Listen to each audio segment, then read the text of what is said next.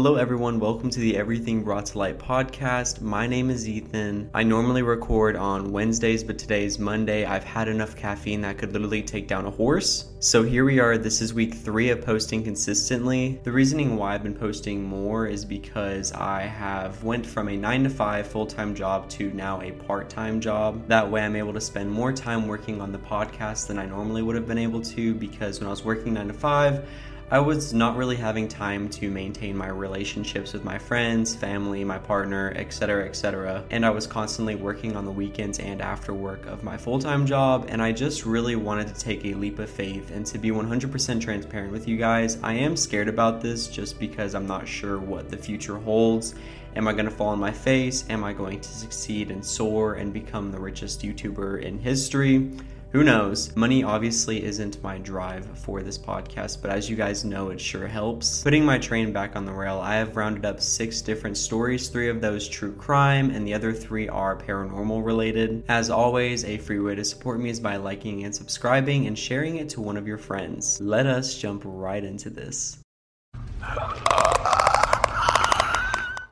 A little warning, because whenever I did this story on my TikTok, people were freaking out about it, but I'm about to show Robert the doll. People speculate that when you look at him, he needs an apology or he will haunt you, causing misfortunes to happen. Anyways, this haunted doll gets 3 apology letters every day from visitors that see him. This is Robert the doll, and he looks a lot less terrifying than the stereotypical haunted doll. Robert originally belonged to Robert Eugene Otto, and to say they had an unhealthy relationship together is an understatement. From what reports state, he brought the doll everywhere and even talked for him. Otto passed away in 1974, and Myrtle Reuter purchased the artist's house and also became Robert's new caretaker, which means if you get the house, then that means you get the creepy haunted doll, which is amazing. Granted, Myrtle probably didn't realize that this doll was haunted, or he would have thrown it in the dumpster like any normal human being would. The family was eventually freaked out by the doll because they stated that once they moved into the home, they started hearing footsteps in the attic, giggling, and the doll moving at random times. Also, they had a big fat load of unluck. He is now locked away in Fort East Martello Museum in Key West, Florida. People who visit the museum claim that the doll's facial expressions change anytime anyone badmouths him as well. So with that being said, you better put down an apology in the comments, because I'm not responsible for any misfortunes that happen to you, because I'm probably going to comment in the video as well. If I don't, please remind me.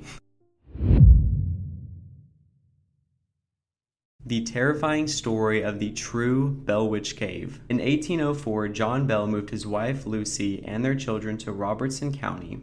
The family lived a peaceful life for 13 years, but in the summer of 1817, things took a turn for the worse, just like any other typical horror movie. What started as seeing strange animals on the farm led to hearing eerie sounds in their cabin. The sounds even escalated to a voice speaking directly to them. The unseen force terrorized John's youngest daughter, Betsy, with beatings that left her unconscious. The spirit labeled itself as the Bell Witch and vowed to kill John Bell. 3 years later, on December 20th, 1820, he was deceased with a strange liquid inside his body. There are so many theories as to who the Bell Witch is, because through this entire story, the Bell Witch apparently changed its identity, saying that it was originated from an old demon that lived on the property to being their neighbor. And a lot of people speculate that the Bell Witch was summoned by John Bell's neighbor as he misfortuned her a lot and pretty much just ruined her entire life. The Bell Witch apparently still haunts to this day, and you can actually visit the same cave in Adams, Tennessee. The Lizzie Borden house received a 9.73 out of 10 on the worldwide spooky scale. On August 4th, 1982, in Fall River, Massachusetts, the Borden family changed forever. Andrew Borden was found on the couch slumped over where he had been struck with an axe 10 to 11 times. Abby Borden was found upstairs where she had been hit with an axe 18 times, and what's even weirder is investigators believe that she was facing the person that unalived her, thus deeming that it was probably someone she knew, because there would have been signs of foul play or that she had tried to leave in a hurry. People speculate that Lizzie was responsible, as she had a difficult relationship with her father and stepmother. However, no one will know. In the present day, the home is rumored to still have the spirits of Andrew, Abby, and Lizzie Borden. Multiple investigators have been to the house and never left the same. There have even been YouTube channels where they go do ghost hunts at the actual house, and multiple times ghost hunters have talked to a spirit that claims to be Lizzie Borden, and she actually admits on several occasions that she was the one who unalived her father and stepmother. The Lululemon Murderer. On March 11, 2011, in a town called Bethesda, two workers were closing down the Lululemon store. 30-year-old Jana Murray and 29-year-old Brittany Norwood had gone through their closing tasks and left to go home. Brittany had actually called Jana, claiming that she had left her wallet in the store, so she asked if Jana could go and unlock the door for her. And the doors to the back was one of those ones where you swipe a card, so it records each time that someone is let in and whose the card belongs to. The door recorded that it was unlocked at 10:05 p.m. The Apple Store was right next to them and were still there late because of the iPad 2 launch. Several Apple Store employees then heard a victim begging for her life, loud noises, and grunting. And when I first read this case, I expected the Apple Store workers to at least check it out and see what all the commotion was. However, they just brushed it off and said that there was just drama going on in the store and to ignore it. And ignoring is exactly what they did. The following morning, Jana and Brittany were both found lying on the floor. However, Jana was deceased with 511 different wounds from 5 different weapons, and Brittany just had minor injuries, which is a huge red flag. It was later found that Brittany staged the incident and unalived Jana because they did not like each other. Thankfully, though, the court system worked its magic and she was sentenced to life in prison. The woman we are about to be talking about does not deserve her children, nor does she deserve another day of freedom. This is 33-year-old Deborah Janelle Jeter, who is married to Lester. In May of 2009, he filed for divorce and told the judge that he feared for his children's safety as Deborah was very mentally unstable. Not long prior, she did try to unalive herself in front of her daughters, but despite Lester's plea, the judge decided to lift the restraining order. Deborah's 2 children, 12-year-old Kelsey and 13-year-old Kirsten, expressed their excitement of seeing their mom after 14 days, as Deborah stated she had a surprise for them. When they got in the car, Deborah stabbed both of the girls multiple times, unaliving Kelsey and leaving Kirsten in critical condition. She then made the famous "I just unalived my children" 911 call, which I will play right now. Viewer discretion is advised. Hill County 911, what's your emergency? I just killed my children. Excuse me? I just killed my children. Where are you? I'm in the abandoned house on Highway 77 right after you go underneath the highway. One of them's still alive. Hurry. How? Under what highway? You're on Highway 77 where? I'm on Highway 77 right after you go under 35 going towards Milford. Get an ambulance out here to save the one that didn't die. Go on. Hurry up. What's your name? Bitch, call them. Have you already called them? Yes, ma'am, I have. Okay. I need your name. I don't want to say your name. Are you in your car? No, I'm not in my car. I'm in the house walking around. And one of them's still alive for real. She's asking to be saved, and I couldn't handle that.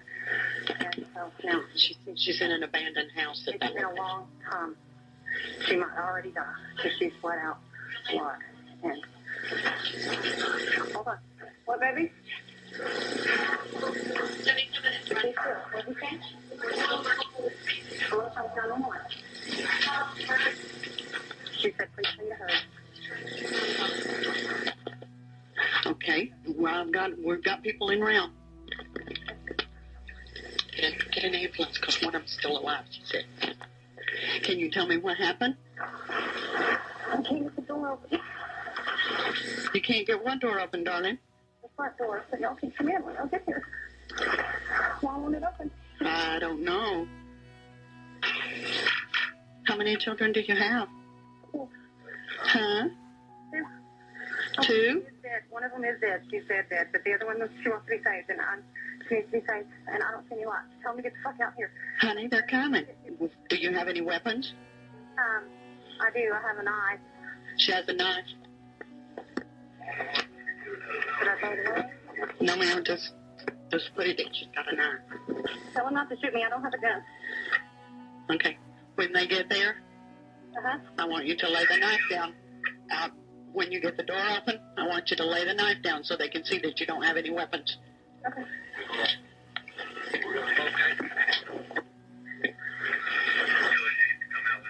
Get a hand.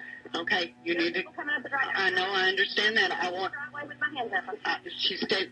On the house, both hands up, except for one, because I'm on the phone. They're coming. She's got her hands up except for the fact that the one that she's on the phone with. So she's out in the yard. She said she's out in the yard beside the house.